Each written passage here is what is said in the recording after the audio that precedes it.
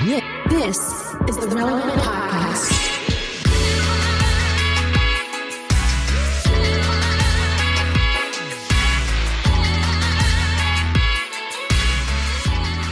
It's episode 1125, and it's the Relevant Podcast. Here in Orlando, I'm your host, Cameron Strang, and joining me from Loverland, Virginia, he's back, Jesse Carey.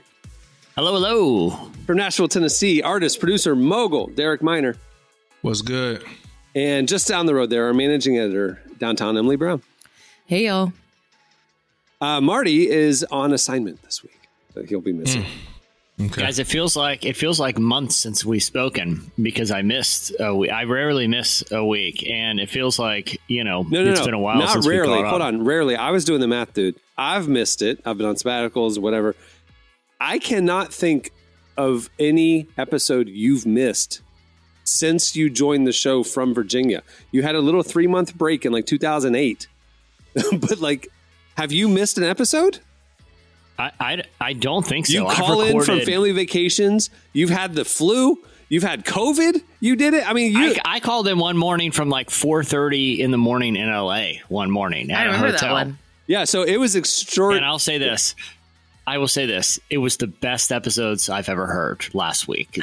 Ratings through the roof. I appreciate you guys having me back out of sympathy. It was weird because I, for 15 years, 18 years, I'm on autopilot with certain introductions and segues and whatever. And there was a few times it was like, oh, it's time for slices. What do you have, Jesse? What do you have, Emily? It was very strange. It was, Anyway. Yeah. Well, I'm delighted to be back. And it was a very busy week. I had some family stuff going on unexpectedly. It was a memorial service for a family member on our normal recording day. Then we're going to punt it to the next day. But I had a trip to Busch Gardens because they do Christmas Town up there planned. Busch Gardens. And Pretty serious. Busch Gardens, We got Williamsburg, booted for Busch Gardens? Listen, we bought Chris. Okay. In Virginia, Busch Gardens Williamsburg is a big deal. This is what we got. Okay. Like there isn't Disney or Six Flags. We have Busch Gardens. Okay. And it's question. In Colonial Williamsburg. It's Colonial Williamsburg, Busch Gardens. So the Busch Gardens we have in Florida is safari themed and things like that. Not ours. Is it like themed like old timey 1700s? Like people are churning butter and stuff at that Busch Gardens? No, it's themed like, I would say like turn of the century, like 18th to 19th century Europe. So you go from country to country. So like you Epcot? go to like, but more Colonial Williamsburg-alized and more Budweiser. Like there's Clydesdales and stuff. You know what I mean? Got it. So a colonial Epcot. So you go to like old-timey Germany, and then you go to old-timey Italy, and then you go to old-timey France. It's fun. I've been going there since I'm a kid. But here's the revelation I had going to Busch Gardens because I have my son's 10 and we went with 2 other families, and all the kids and most of the adults want to go on all the roller coasters. Because I'll say this about Busch Gardens. You may not like kind of like the corny, thematic areas of the park or whatever, which is fair. Like I said, this is a park owned by Anheuser-Busch. So it's a lot of beer themed stuff. There's a beer train. There's, like I said, the Clydesdales are a big part. Why did the tune for Love Train just pop in my head, but the word beer replaced love? It's the beer train. It's not that dissimilar. But I will say this. Busch Gardens has like world-class roller coasters. Oh, yeah. And they build like a new one every year. Yeah. I've made, and everyone wanted to go. Okay. But I ate a giant dinner. I had the sausage sampler at the Fest House in Germany. Okay. So I got a belly full of sausage. All right. And everyone wants to afterward go on. And mind you, this is amusement park sausages. Okay. Also, you get motion sick in certain. So more cars. questionable than normal sausage. It was not the safest choice because it's like 6 different amusement park sausages, and I was starving, so I wolfed it down. So I got a belly full of sausage and some German, vinegarized sausage. Yeah, theme park sausage Quotes with some like sausage, pickled. Yeah. Yeah, exactly. And then like whatever like pickled vegetables they eat in Germany. And I ate a giant plate of it. Oh gosh. And they all want to go on like roller coasters called like Alpengeist and Pantheon and Verbolten. Here's what I've realized, guys. roller coasters these days, they go way too fast, man. Like these things, like Cameron and I went to space camp years ago, and we went on all that stuff that like astronauts train on. Dude, these roller coasters, they strap you to the seat, and it is like, I mean, you are bolted into this thing. Yeah. And it is a rocket ship, like 0 to 75 miles an hour instantly. And it just doesn't stop. You're whipping around. You don't even know what's happening. Like it's going so fast. You're not seeing anything. There's no suspense. It is just like 3, 2, and whipping and spinning and corkscrewing and flipping. Who's enjoying this? It's way too fast. I just figured out the line between youth and old people. That if you enjoy the roller coaster, you literally just said the roller coasters go too fast. There's nothing to enjoy. That's not true. I've been old for a long time. Then I've been old. I've been old since I was like 13. Derek, you get it. Because there was never a time that I could think that just getting on a contraption that spent me in circles at 70 miles per hour just was never appealing. But at least in old school roller coasters, there was the click, click, click, click, click, click, click, like, you know, and then it kind of had little areas where you pause and you're like basically old school roller coasters. You're like on like a train with like a bar across your waist and you're just kind of going fast. And these things are like hydraulic powered. Yeah. You can't even see what's happening. Like all it is your head is thrown back into the seat. My thing is, make roller coasters great again, guys. Like, give me one of those rickety. I want one of those rickety wooden ones. Is this a platform for the common sense party? I want one of those rickety old ones. No, you know, where the biggest fear isn't like I'm going to have neurological damage, because those were real thrills. Those are. There has to be a happy medium, because I don't want to be thinking that it's going to collapse on me, but I do agree I don't want it to be too fast. Hear me out. The thrills on modern roller coasters not going to break. You feel like scientists made this thing. Okay, you feel like this was engineered by Space Force. I do think engineers did help make roller coasters. I do want to put that out there. I think that's a thing. I really hope so. It's not just some carnies that just was like, yo, let's just. It's funny you say that, Derek. It's funny you say that, because here's the thing: when I'm on like Busch Gardens like Pantheon, which is you can look at it online. The thrill is like what it's doing to the human body. Just, you know, this kind of like throw me back against the seat. When I'm on an old carny and I know they're going to be out of town the next morning, like rain or shine. Yeah. If there's an accident tonight, these guys are gone, never seeing them again. These people are living off the book, right? They're off the grid. The thrill is real. Like the thrill is I'm going to be maimed or die. When you crest that, you're like, that's a thrill. This may be a plummet. Yeah, exactly. That's a thrill. Like every little creek, which there are a lot, it's probably breaking. It's breaking 10% more every ride. That's not a thrill. That's playing with your life is what that is. We have a little it's kind way of more fun mini, like a theme park called Fun Spot. That's not theme park. It's kind of like a permanent carnival, I guess.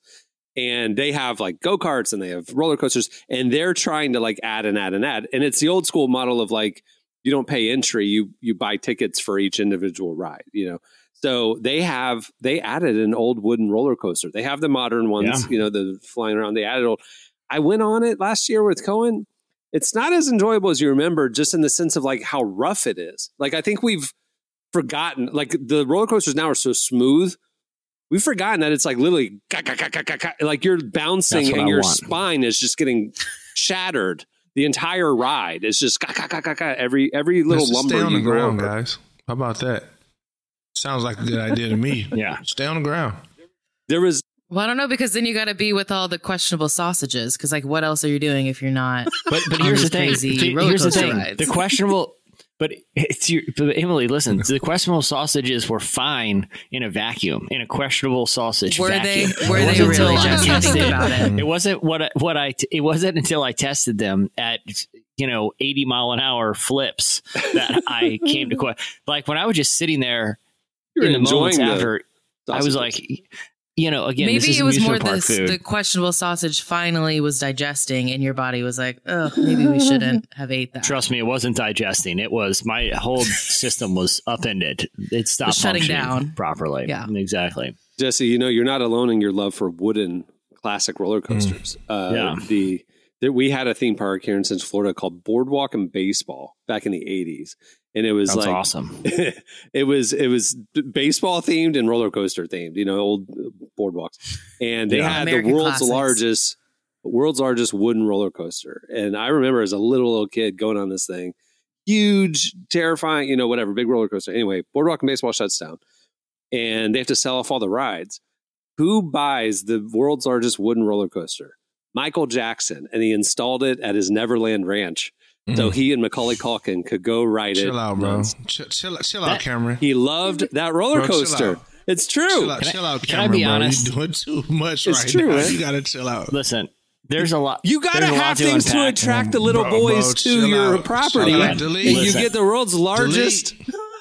Delete. Listen, there's a lot to unpack with that story, but I just want to say, I feel like it's far You and Michael safer. Jackson love wooden roller coasters. That's all I'm saying. It's far safer in my mind. I don't see how it's not safer just to build a wooden roller coaster from scratch than try to disassemble and reassemble one. And move it across the country. It's so weird. Yeah, exactly. It's just lumber. It's just lumber at that point. Do y'all remember like the wooden playgrounds that were like huge in like the 90s and stuff? Oh, I yeah. feel like I have never see them splinters. anymore. Because Like of they tore them all splinters. down. Okay. Yeah. A couple splinters, it's fine. Like it builds Well, no, character. I love wooden playgrounds. because the ones now are all like plastic and metal, right? I mean, so that's like And ugly. indestructible, and the wood ones rot and splinter, and it's liability issues. So it makes sense. Listen, if we can make a wooden roller coaster, I think we should be able to. We're not making engineer more a wooden wooden roller playground. coasters. People are we're risking not. their life on old wooden roller coasters. That's a thrill. Not people, Jesse. Be We're specific. not making no more. But what, Derek? That's my point. That's a real thrill. That's No, you it's not survive a real something. thrill. This isn't like Yeah, in the gift shop after the rides where it says like, I survived the cyclone. You actually survived. This is something to comment. Yeah. because they have a list of people who didn't survive too. That's how you know it's a good coaster. Oh. It's like you make one side of that list. So. Sheesh. It is interesting here in Orlando. Like every once in a while, you'll see the news where like somebody got decapitated on a roller coaster at one of the theme parks.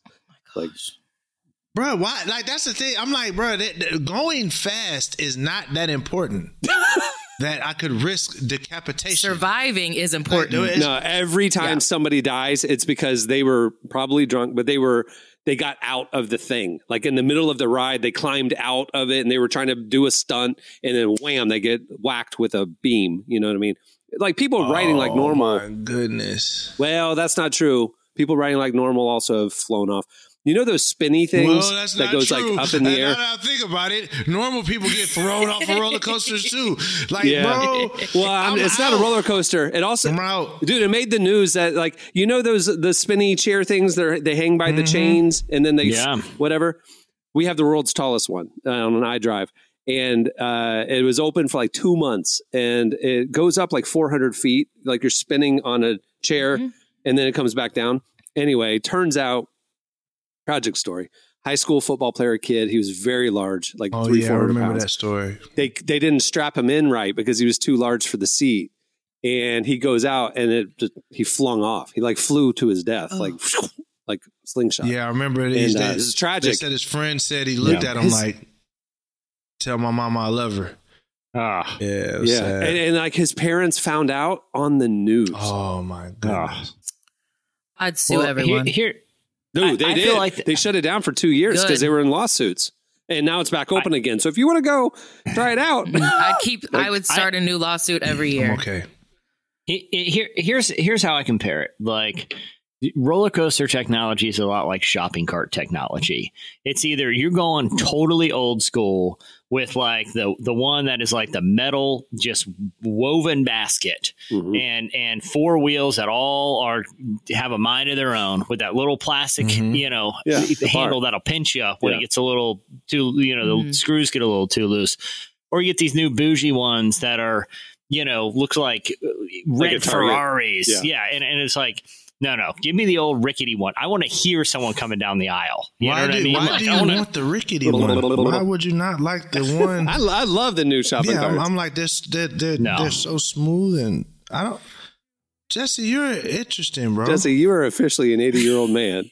No, it's You're just eating your sausages, complaining about all these newfangled rides the kids have today. To put quotes around sausage. Look, it keeps me honest in the grocery store because I want to be lugging this thing around for minimal time. Like those new ones, it's so satisfying just glided across that tile, that freshly mopped tile floor. I want the one that, pushing it through, you get carpal tunnel pushing it through the parking lot because your hands are rattling, trying to get to the parking spot. That they keep you honest at the worst, in my opinion, the worst shopping carts are at Costco because all four wheels are completely independent. Whereas like normal shopping carts, the back two wheels are fixed and the front two turn.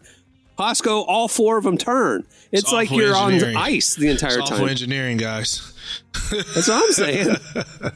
And at Costco, you're loaded down with heavy stuff.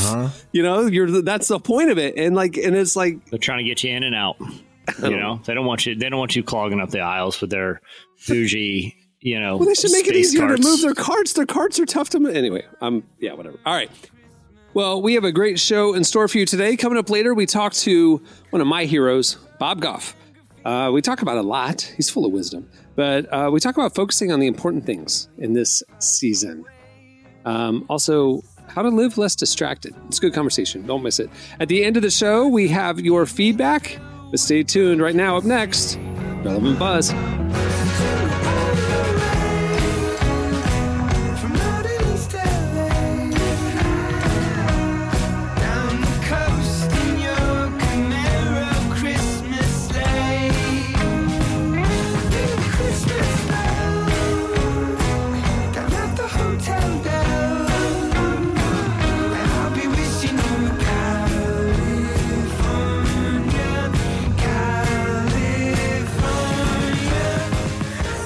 You're listening to Switchfoot.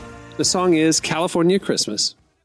Season 4 of The Chosen is in theaters now, and the reviews that count are in.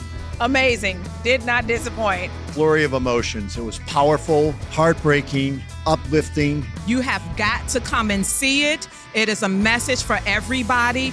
I highly recommend that you come out and see The Chosen Season 4. Episodes 1 through 3 of The Chosen Season 4 are in theaters till February 14th. So visit thechosenriseup.com and get your tickets now. That's thechosenriseup.com for tickets today. Okay, it's time for Relevant Buzz. Tell us what's happening at the intersection of faith and culture this week, Emily. Yeah, the first thing I want to talk about is a new documentary coming out next year called God and Country, and it's all about Christian nationalism. Woo! Like for or against? Well, let's play a trailer real quick so you can hear it. We should be blazing forth as a countercultural example, and instead, we're leading the charge of malice and division. Christian nationalism uses Christianity as a means to an end, that end being some form of authoritarianism. Being a Christian is about the values of inclusion. Christian nationalism is certainly not based on the values of the gospel. God wants America to be saved. They're told over and over and over again that you're in danger. You need to fight if you don't want to lose your country. We are in a civil war between good and evil. This is not a movement about Christian values. This is about Christian power. What happens to the people who don't believe this stuff? Obviously, it is against Christian nationalism. It is a movie about sort of the rise of Christian nationalism and the impact that it's had both on America and Christianity in general.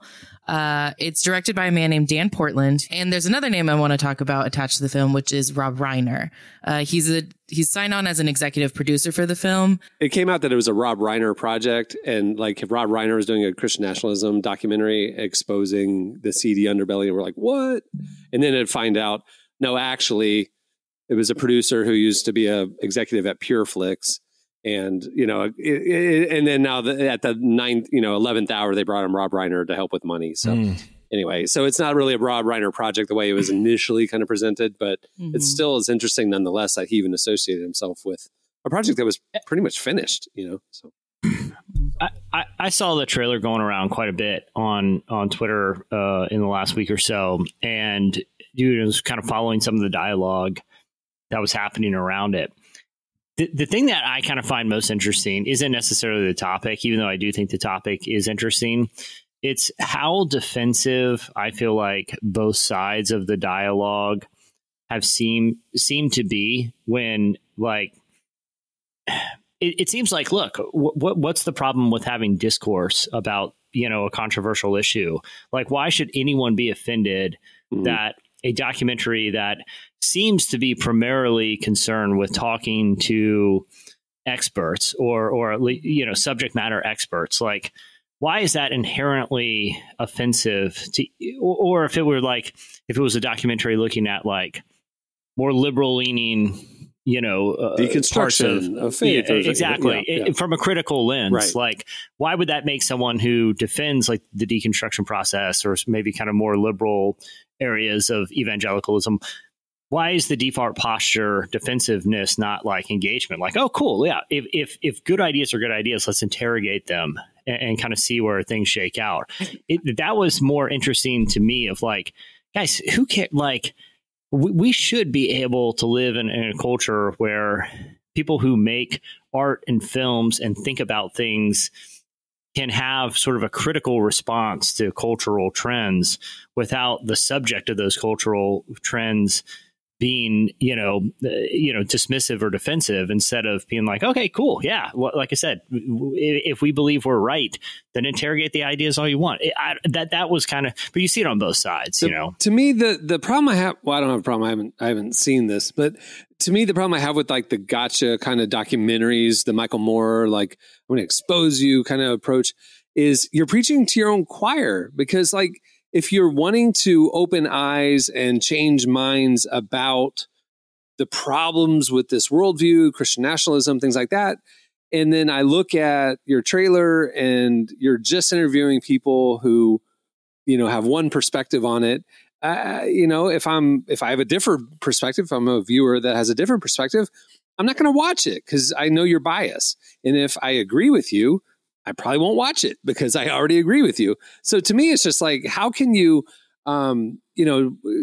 talk about things like faith and politics actually is a gray area. Now, Christian nationalism at the extreme is not, but, how should politics infuse your faith, and how should your faith infuse politics? That is a gray area. So when I look at the clips and stuff and sound bites in this trailer, I'm just like, all right, I know where you're coming from. And on both sides of the issue don't need to watch it. To me, I don't know. But not everyone. But I feel like there are fair voice, like Russell Moore's in there, David French is in there, some very fair-minded individuals. All right, I'm trying to understand because I'm slow. So what is Christian nationalism? It's the idea that like, this is a Christian nation, and all the laws of this nation should be from a Christian values. So like God founded this nation to be a Christian nation. Therefore, all laws, all citizens need to follow the laws of God, and God is the moral authority over our country. And so it's not democracy of thought and equality of thought. It's does this law line up with the values of the Bible or not? And so we need to legislate our faith, legislate our Bible, put those moral boundaries on our society. That's Christian nationalism, essentially. I think there it's also that's what I thought it was. Okay, go ahead, Jesse. I'm sorry. I was just going to say, I think that's all accurate, but I would also say, just like anything, there's somewhat of a spectrum, right? Where there are people who think Christian nationalism is Christian values should inform legislative policy on sort of the kind of more centrist end of the spectrum. But then on the further end of the spectrum, it's, this is a theocracy that should be ruled strictly by Christian principles. If you are unchristian, we will enforce this by any means necessary, including potential violence. Right. So, like, it's I'm not saying everyone who there's the extremes, right? Like, there's the extreme atheist and the extreme Christian nationalist. Like, so we get it, right? So I think Christian nationalism is a slippery slope that's highly problematic. I understand maybe at the genesis of it, the desire for Christians to have their voice and values be heard in the legislative space, and we should participate in politics and all that kind of stuff. I would have appreciated, and again, I haven't seen this documentary. I would appreciate though, like if there was a fair-minded kind of third rail middle ground faith mindset that isn't the extreme on the left or the right. Where's the conversation that's going to cut through the noise and actually have both sides consider it and watch it? But that, I think that's because I don't need to watch you. I think that's the thing with media. That's propaganda. I'm sorry, but I think that that's not propaganda. That's just media in a sense, because everybody brings their own biases to whatever they build. Like even Relevant has Cameron's bias, and it's just a blessing that Cameron's bias isn't ridiculous. You know what I'm saying? But we all of us are going to have our biases to you, it. But maybe to other people it is, right? Exactly, right. So like, I think that this is just a discourse that we're on when you deal with media. Like it's very rare that you're going to see something that is balanced at all in any sort of media.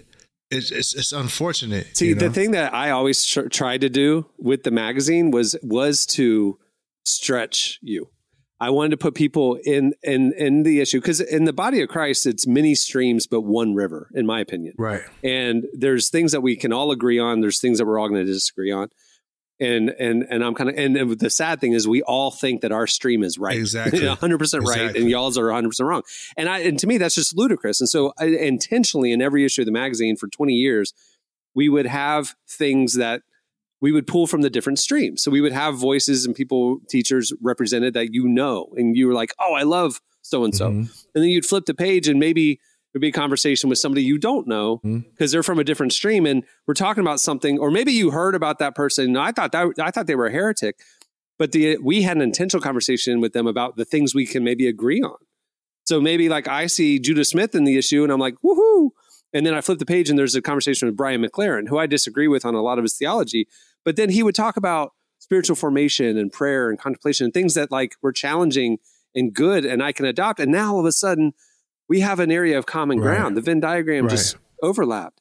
And now it's unifying with bridges of understanding people who were in different areas that I would lob grenades at or point at and say, oh, no, they're whatever. It's like, well, no, I know that we don't disagree on everything because I read this conversation Relevant. I'm trying to cut through the noise of what you just talked about. I hate the current media dynamic. It really shifted in 2016. Yep. I won't get into why, but like after 2016, there was like no room for nuance. There's no room for like, maybe I'll set down my biases and listen to your perspective and maybe learn something, maybe stretch, maybe have a little more empathy than I did. There's no room for that anymore. And it kills me. So when I see a documentary like this, which is correctly calling out a societal problem, in my opinion, I'm kind of like, I wish you would have drawn more people into the conversation by not being so clear with your bias up front. I got you. But I will say this too. Here's the other challenge with the idea of balance, especially with modern political discourse, because like some people's perception of balance comes down to like the old like equal time deal, where it's like talk to this side this amount of time, talk to this side. But really, balance. I like that era of media. I do too, but I also feel like the idea of balance has shifted to equal opportunity, not equal time. And what I mean by that is like holding both sides to the same standard. So if you have one side that's advocating violence, right, then you can't act like another side that maybe has some minor legislative scandal. You can't act like that. Well, I covered the people advocating violence, so I now have to cover this minor little scandal because it's from another political perspective. There has to be a balance in the standard that what constitutes coverage. And that's where it gets murky, in my opinion, because oftentimes those don't balance out. Like, does that make sense? Like, not all sort of grievance or concern has equal moral weight. And that's, I think the moral weight should be where the balance is, not necessarily in the time given to particular voices. But again, it gets murky. It's a very tough needle to thread. Yes. I think another important thing to remember too is we've seen a 2-minute trailer of the whole film. Right. So it's like kind of the equivalent of, I read the headline, so I know what the article says. And it's like, we can probably make theories about what they're going to talk about and what the experts are going to say, but we could be pleasantly surprised by what some of these experts say and like the fair coverage they give. I do get your point of like, depending on who it is, we probably know which way they're going to lean, but I noticed the discourse too online. like you were talking about, Jesse, and it did really surprise me how opinionated people were about something that they had never seen. Right. Oh, that kind of just came into their life. That's 2020. That's 2023. That is just, honestly, I think it's just more prevalent. We see it clearer because we all are interconnected in such a crazy way. But humans have always been that way.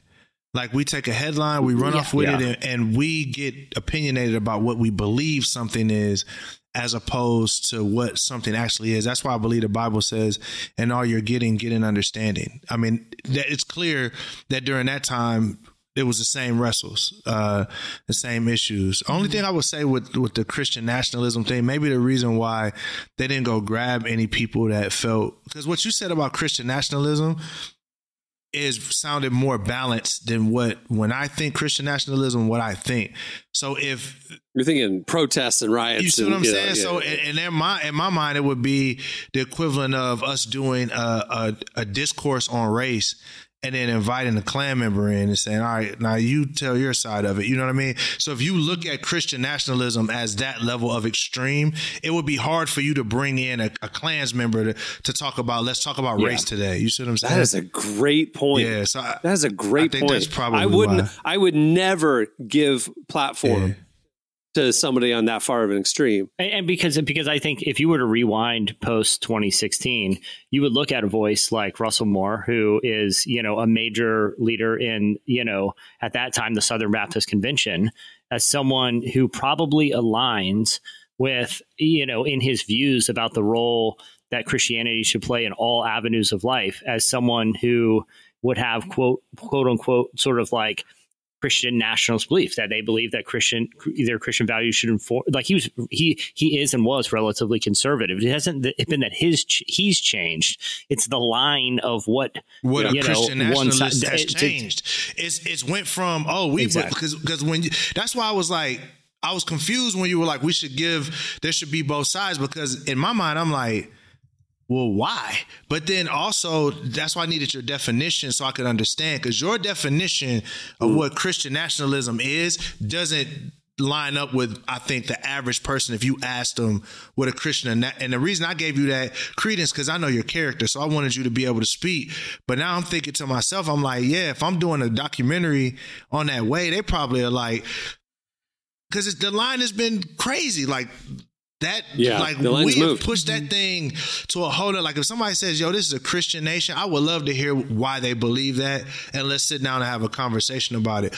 But when you see Christian nationalists, all you think is January 6th, like for the most part. But like if I'm making a documentary to a mainstream audience, a Rob Reiner audience about Christian nationalism, those outsiders to this movement don't understand the movement. It looks foreign to them, like the KKK. It's like, what? How could anybody see the world that way? If I'm that filmmaker, I want somebody to come in and explain the moderate version of Christian nationalism, to then I can understand how the slippery slope took it to an extreme place, but it started at a moderate place. So now because right now I can't even wrap my head around that movement if I'm not part of it, right? It's like, why would anybody see the world that way? That's crazy. Well, how did it start? That maybe wasn't as crazy, and it just became crazy in the last 10 years. I don't know. So again, I'll be interested to see how they handle it. Maybe they do that narrative. Maybe Russell Moore helps navigate that journey for the viewer. I don't know.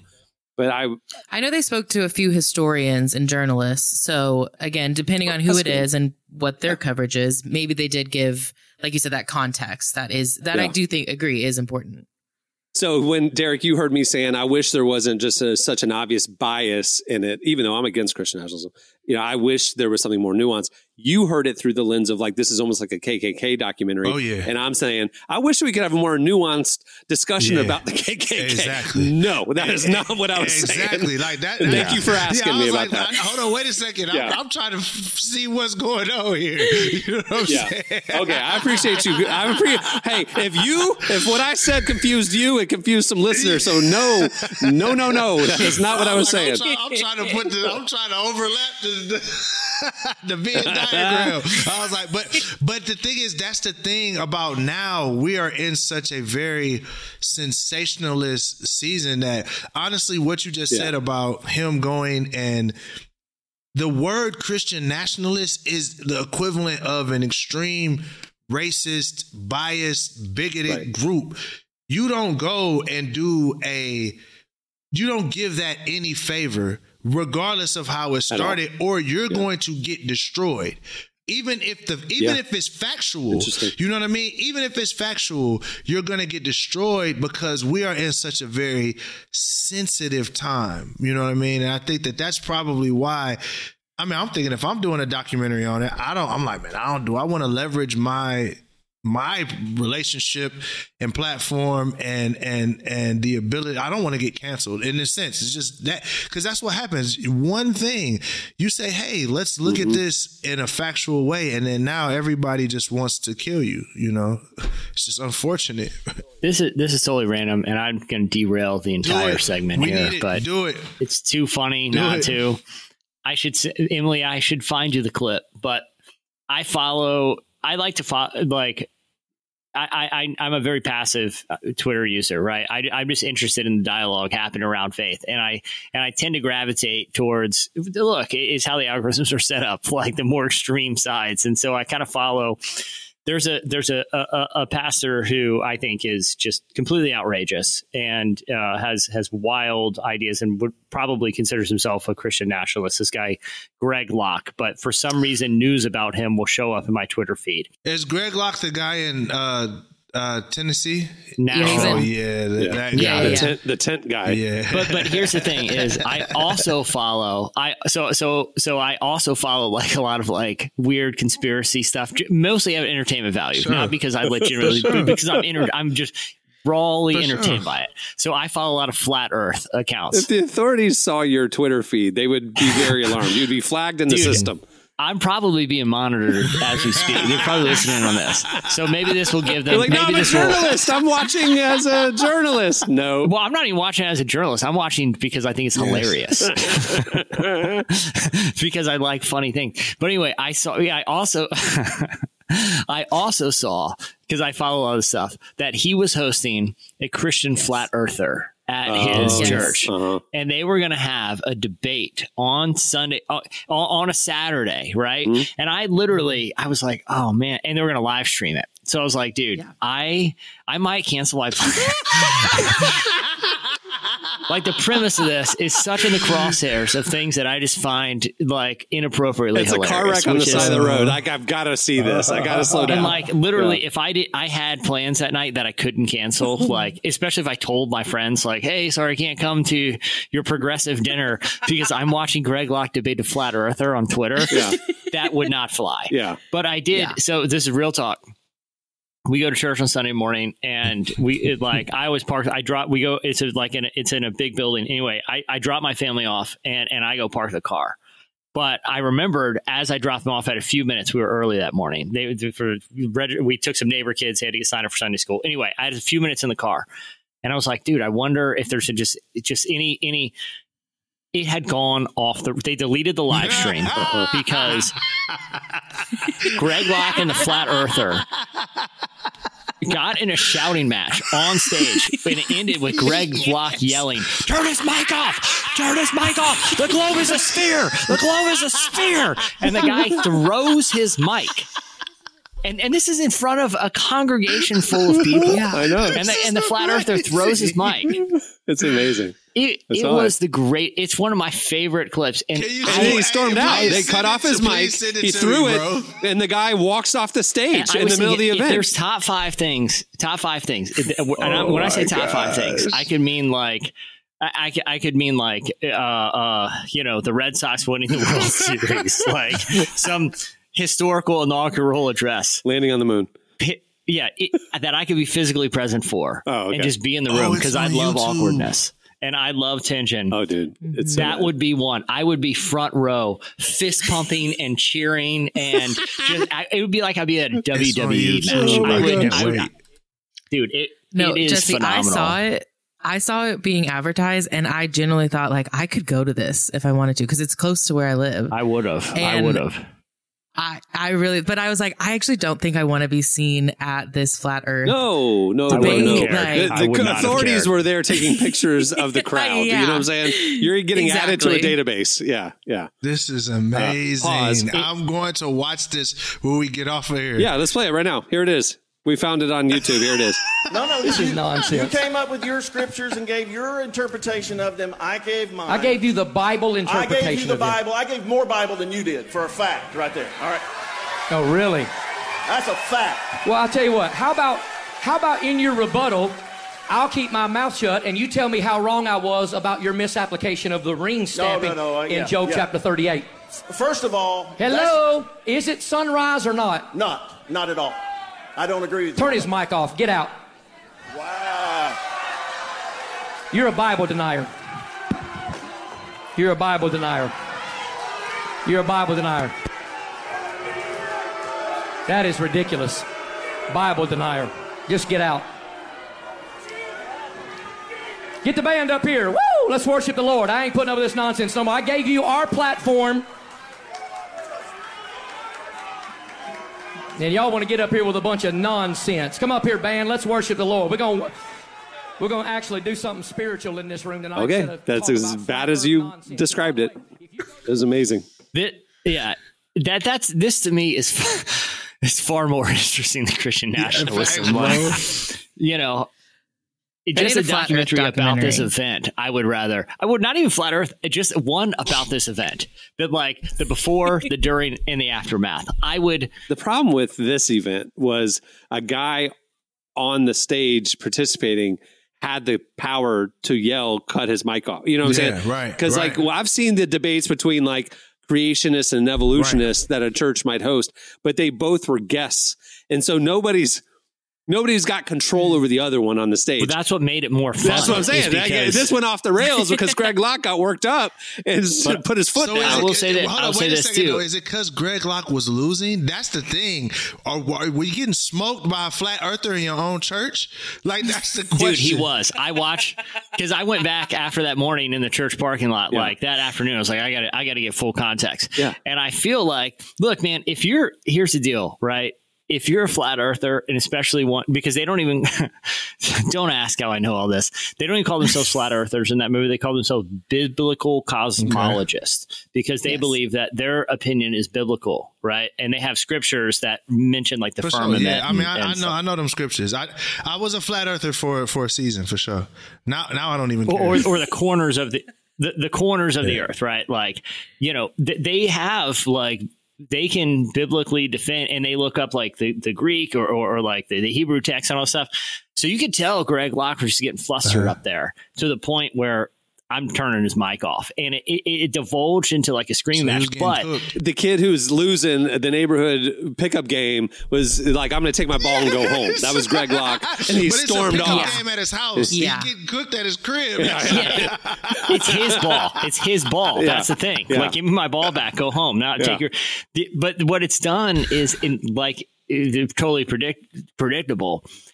Now on all these flat Earth accounts, they're sharing the clip, and they call him a globist. Oh my God! So not a globalist, not a globalist, not like someone who's a globist. Like globist pastor melts down. Just the whole thing has been a delight to follow for the last week and a half. We need a documentary pure on delight that. For me. Like, you know how like there's documentaries where like it's like a band's farewell show or like a comeback show, and it's like the documentary of the process leading up to it, and it culminates at the big event. Like that's what they should have been doing a documentary about this event. This would be like a Christopher Guest movie. Yes. Anyway, the Derek, what were you saying? I have for y'all, and man, we've been on this for a minute, but the question I have for y'all is: good. Has humanity been this crazy, or has technology just revealed our crazy? I don't know the answer to that, but me and my friends have been talking about this all week. It's like, did something break collectively, and then, or has it been like it's always been this way, but we've been so insulated because we can't talk to everybody that now we just get to see humanity in its butt naked form? I think it's the latter, and here's why. Like, just imagine like pre-internet, right?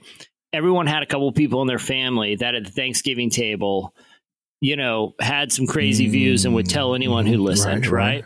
Imagine if that person had a microphone and could shout over the Thanksgiving table during the whole dinner. That's what social media algorithms do. They intentionally propel voices that garner the most reaction, because that's what people are attracted to, whether positive or negative. It's not that I would think the average member of the population is probably a pretty rational person, but the most irrational voices get the highest soapbox, and it draws more people to them. But I don't think at their core, people have gotten crazier. Well, the silent majority has always been the case, right? But I don't know that it's a nature versus nurture conversation. It's like, is humanity always been like this? Is this how we are? Or did our environment or our access to information or whatever nurture this trait in us? Yes, I agree with you, Jesse, that the algorithm amplifies the most extreme voices. But 20 years ago, your uncle, who might have had a proclivity toward conspiracy thoughts, wouldn't have had access to learn about or hear about or get sucked into very many conspiracies, other than maybe like the school board conspiracy in his local town, whatever. Now he has access to 4chan and all these crazy places, and he can go deep. And now that has changed him. It changed his mind. He goes further. He's crazier now.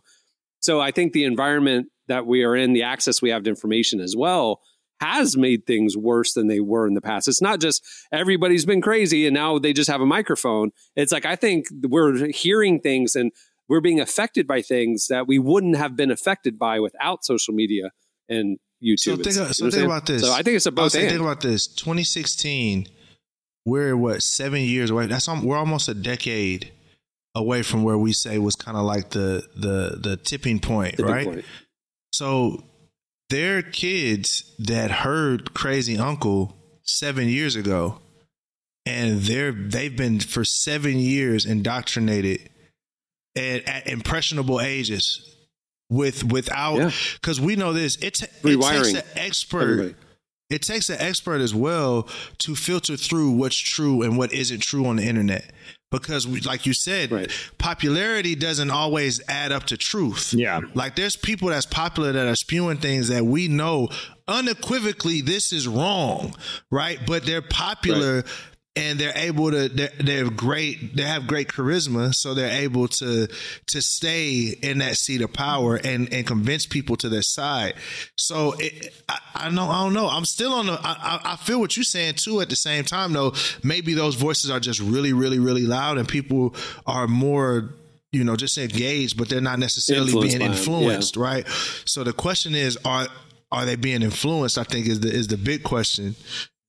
I mean, I think we can see with certain political movements that what would have been a normal suburban soccer mom now is out there at a rally with conspiracy theory T-shirts and like really believing waiting on JFK Jr. being trafficked this way. And that's what I'm saying. Like, I think she got sucked into it. Maybe she had a proclivity to it, but she wouldn't have access to any of that 10 years ago, 20. But to be fair, is it like, even before social media, there was mass media where a handful of voices controlled. And this is me trying to, to a degree play devil's advocate, but like, there were large media institutions that largely dictated what people believed about certain events, right?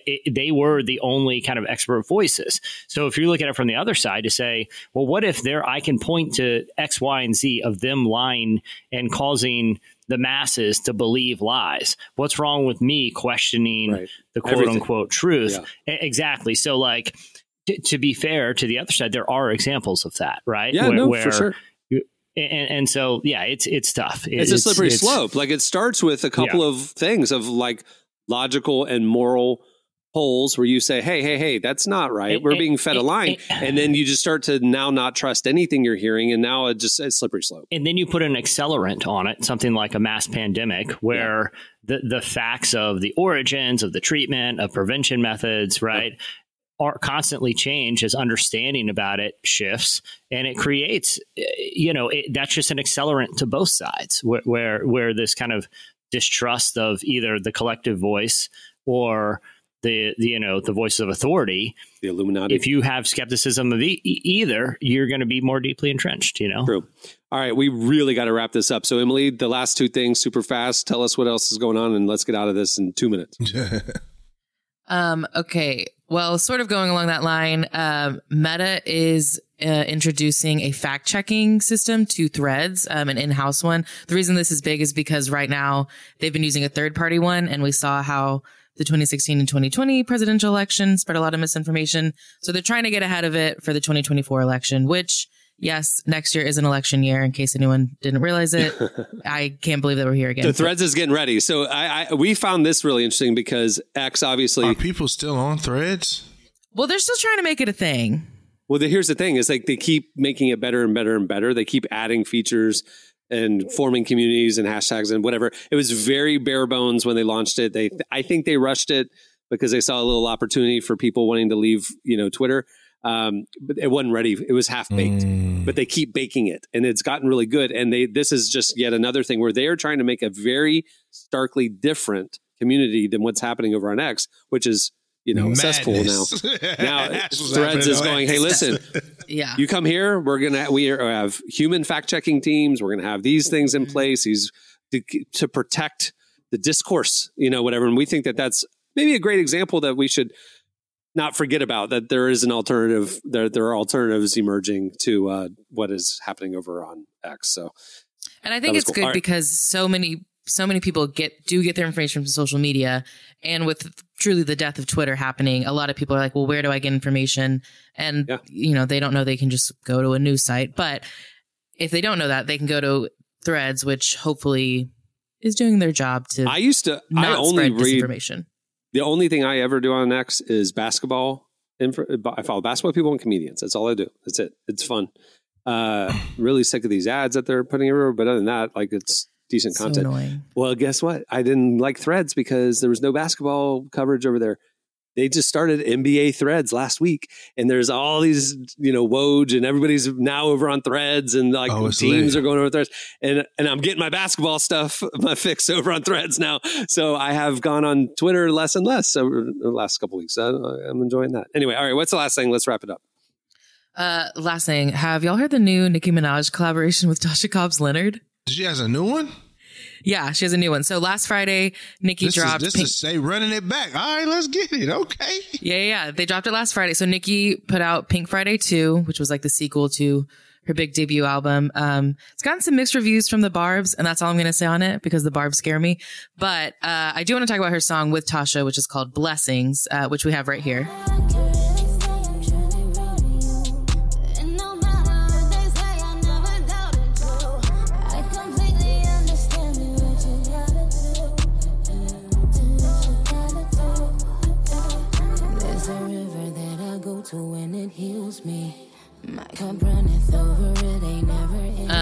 And like we said, it's the second time they've collaborated, but always interesting to get a Tasha and Nicki Minaj song. I think it's funny because the first collab was on Tasha Cobbs Leonard album, and it's like a worshipy gospel album. And I was listening to it on the way to church with Cohen a few months ago, and all of a sudden, Nicki Minaj comes and drops a verse. Which even thematically had nothing to do with the song. It was just a typical Nicki Minaj verse, just crammed in the middle of a Tasha Cobbs Leonard album. Well, not a typical Nicki Minaj. Yeah, not typical, but it was a cleaned up version. But it was supposed to be about faith in Jesus, and all she was talking about is, this one's the opposite. This is the Nicki album, and Tasha comes in and is on the song Blessings. So there you go. We'd love to see it. Okay, that'll do it for Relevant Buzz.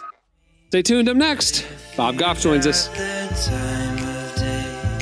I was hoping I could say, baby, won't you come my way, and stay with me till Christmas Day.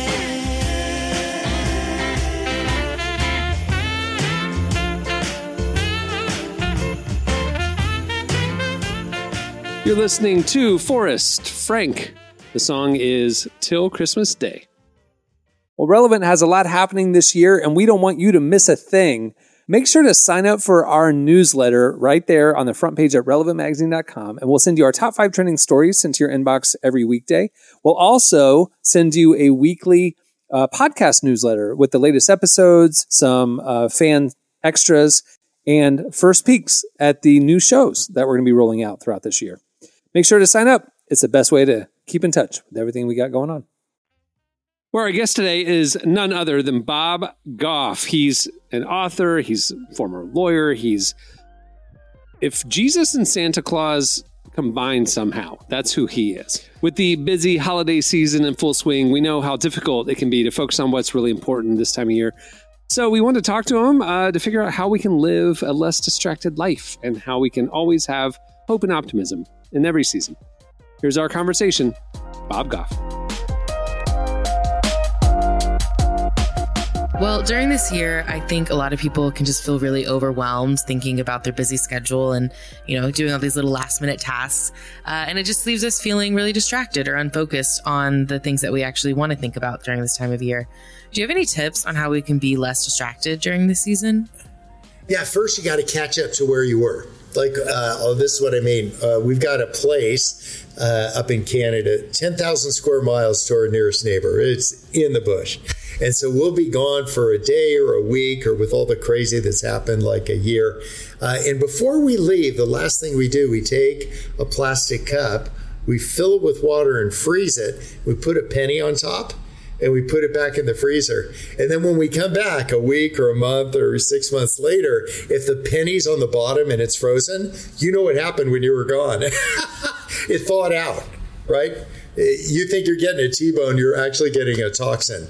And so what I want us to do is figure out what happened while you were gone. So if this period of time with COVID was so difficult for so many, to say when I kind of checked out emotionally or even physically from colleagues, what happened while I was gone?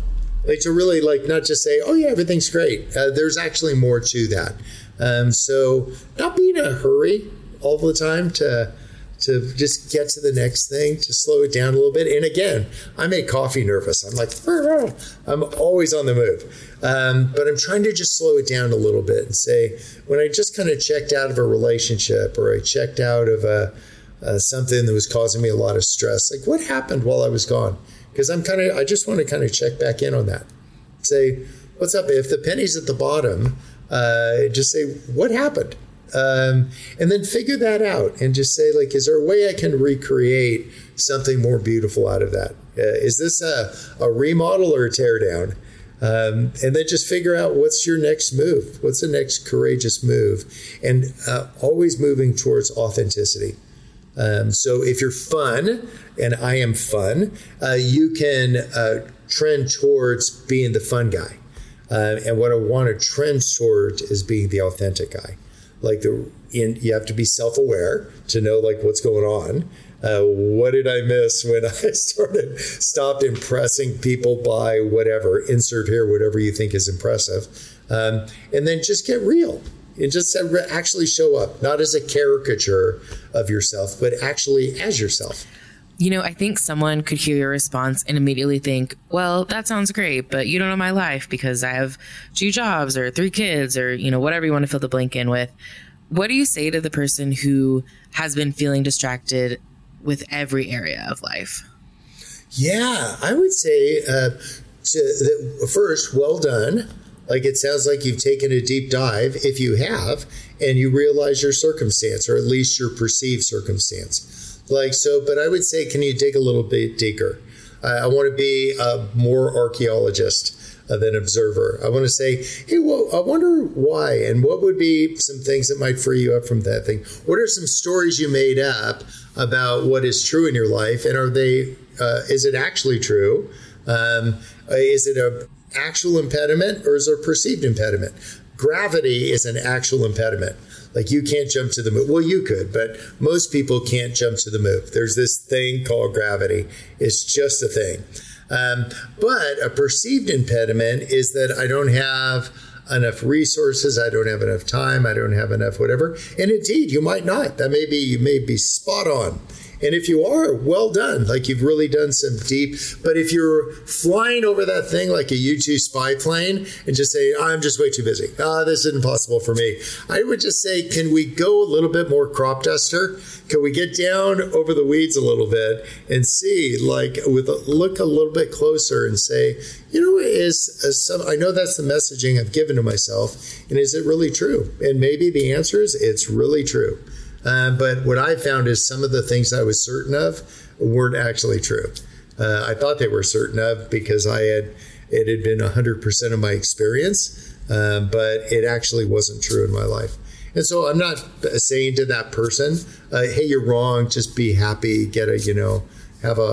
have some cotton candy and it'll be all ready. Everything's going to be great.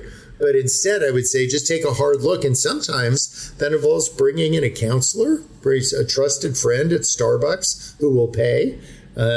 Find somebody safe people in your life to just say, man, I'm feeling all alone right now. The fact is that you're not all alone because I am here. Here I am. But to just say, but that feeling could be very real.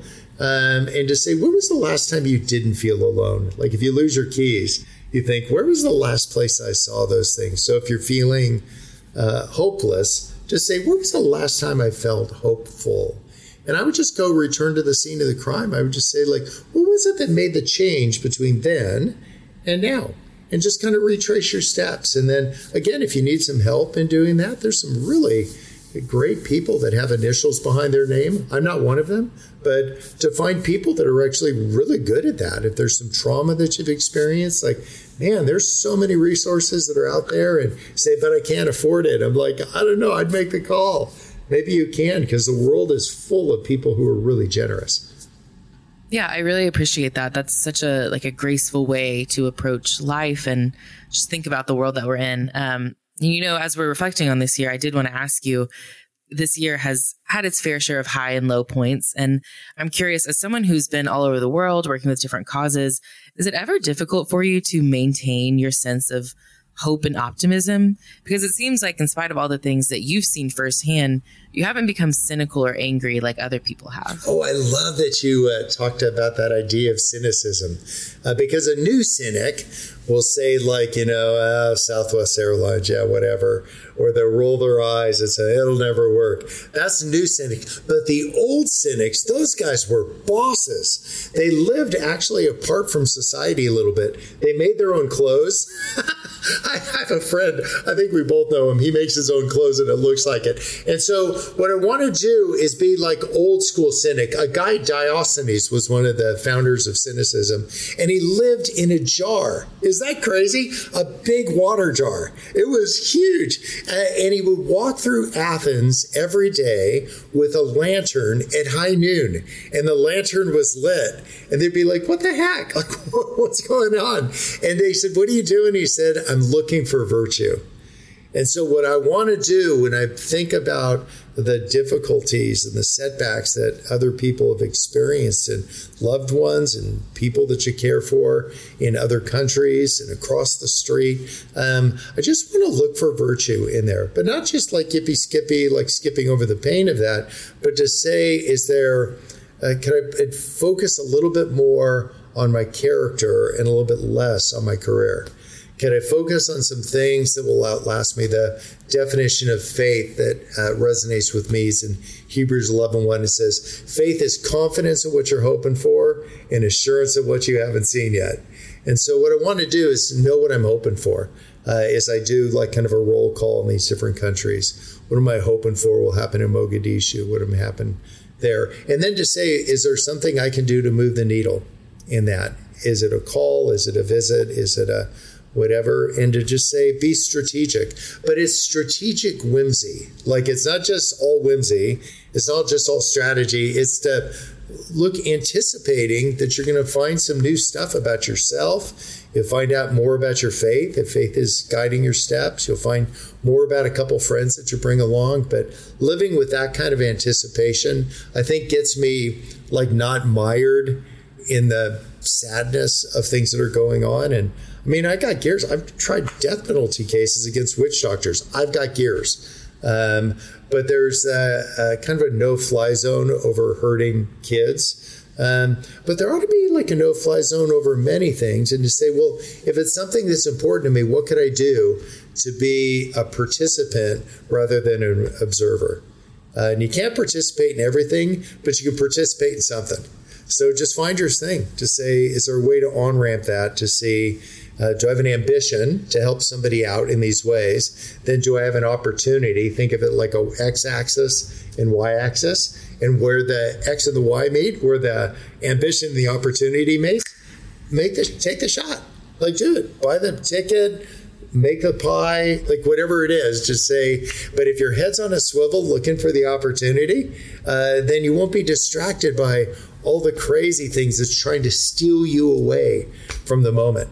Because I'm telling you this, I don't see the devil around every corner, but if I was all of evil, I wouldn't want to destroy you, because that'd be one and done. I'd want to distract you. Because then I get your Tuesday and Wednesday and Thursday. And then if you're distracted, everybody you love is distracted, because they're distracted about how distracted you are and all the wacky things you're doing to deal with your insecurities. I want to do this Jedi thing over everybody and say, you are not the average of the 3 most insecure people you know right now. So you don't need to average out all of their insecurities. That's a distraction. That was Bob Goff. Make sure to go check out all of his books, follow him on social, go to one of his seminars, go visit the Oaks. There's so much the guy is doing that will impact your life. Check it out. All right, stay tuned. Up next, your feedback.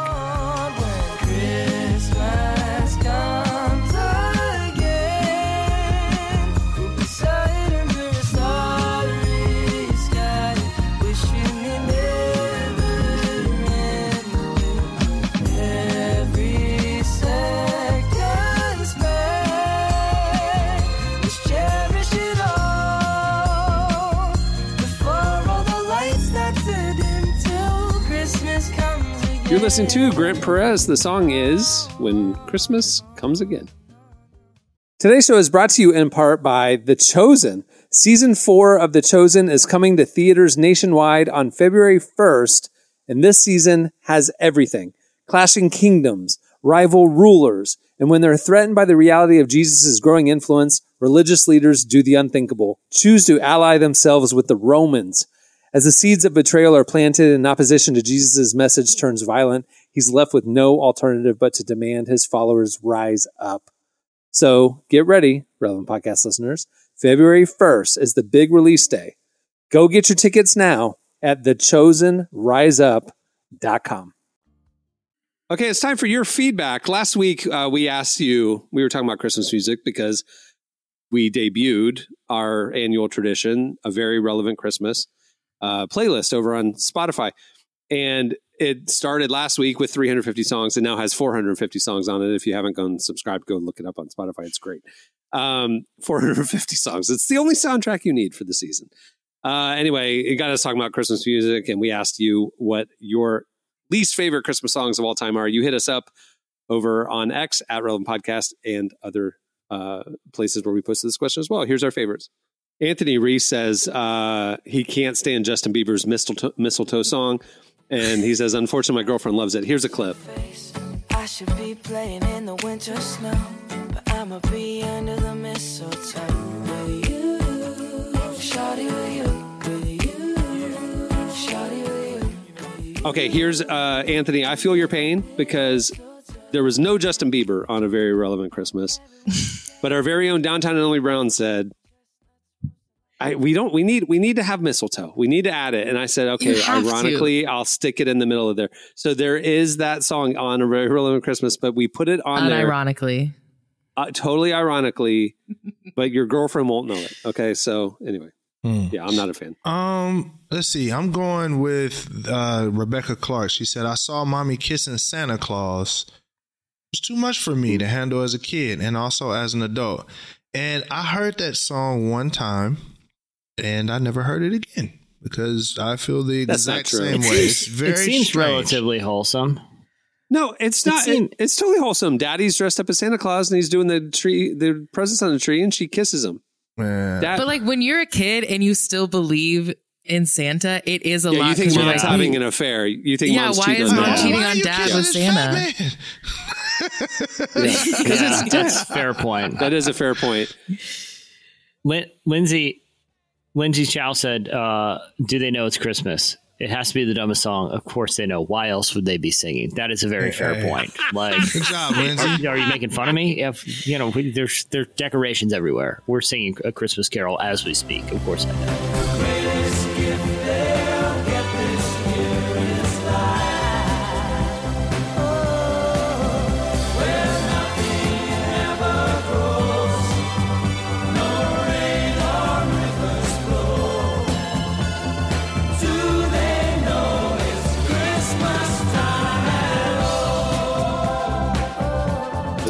Aaron said his number one answer is Christmas shoes. I actually didn't know this song existed, thankfully, for a really long time. And then you lived a blessed life. I think my first Christmas working at Relevant, someone mentioned it because we were talking about bad songs. Yeah. I am shocked it ever got made. It is the worst Christmas song. Here it is. Daddy says there's not much time. You see, she's been sick for quite a while, and I know these shoes will make her smile. One or two look beautiful if Mama meets Jesus tonight.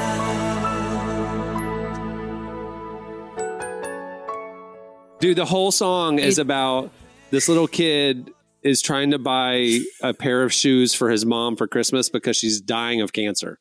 Oh my! The whole song is just totally sad. Whoa! Yeah. Whoa! That's like heavy. Mommy's dying. She always wanted those shoes.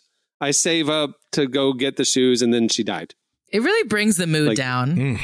That's a rough one. It's like, no, thank you. Yeah. Well, congratulations, baby Jesus. Enjoy your birthday.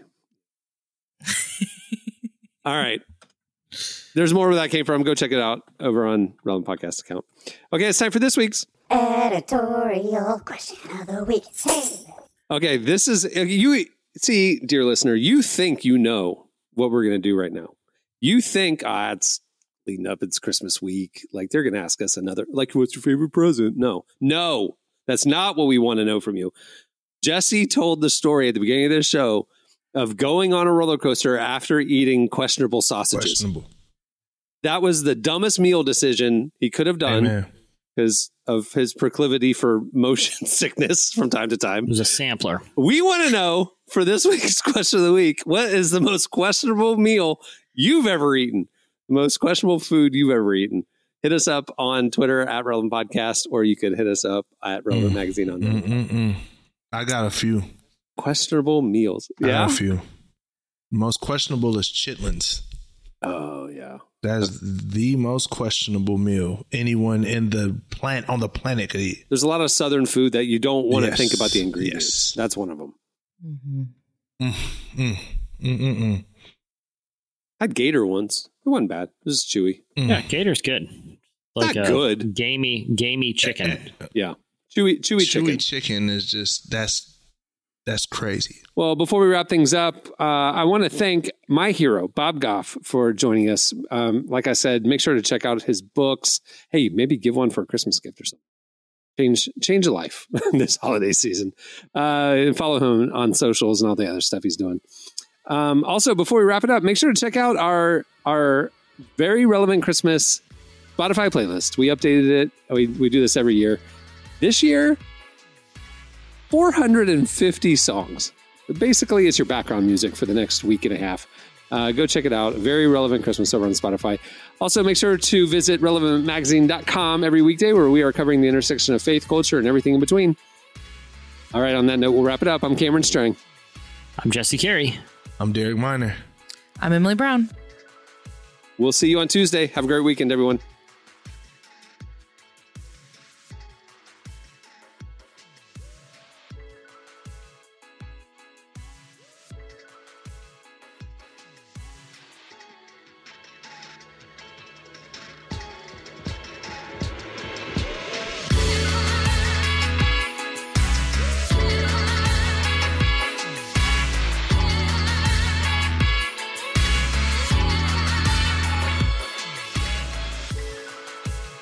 for listening to the Relevant Podcast. Check out our features, interviews, and news updates every day at relevantmagazine.com. And make sure to follow Relevant on Facebook, Twitter, and Instagram for the latest. For more great podcasts, browse the shows on the Relevant Podcast Network, which you can find at our site. And while you're there, don't miss the all-new era of Relevant Magazine. A new issue releases every other month at relevantmagazine.com. Get the band up here. Woo! Let's worship the Lord. I ain't putting up with this nonsense.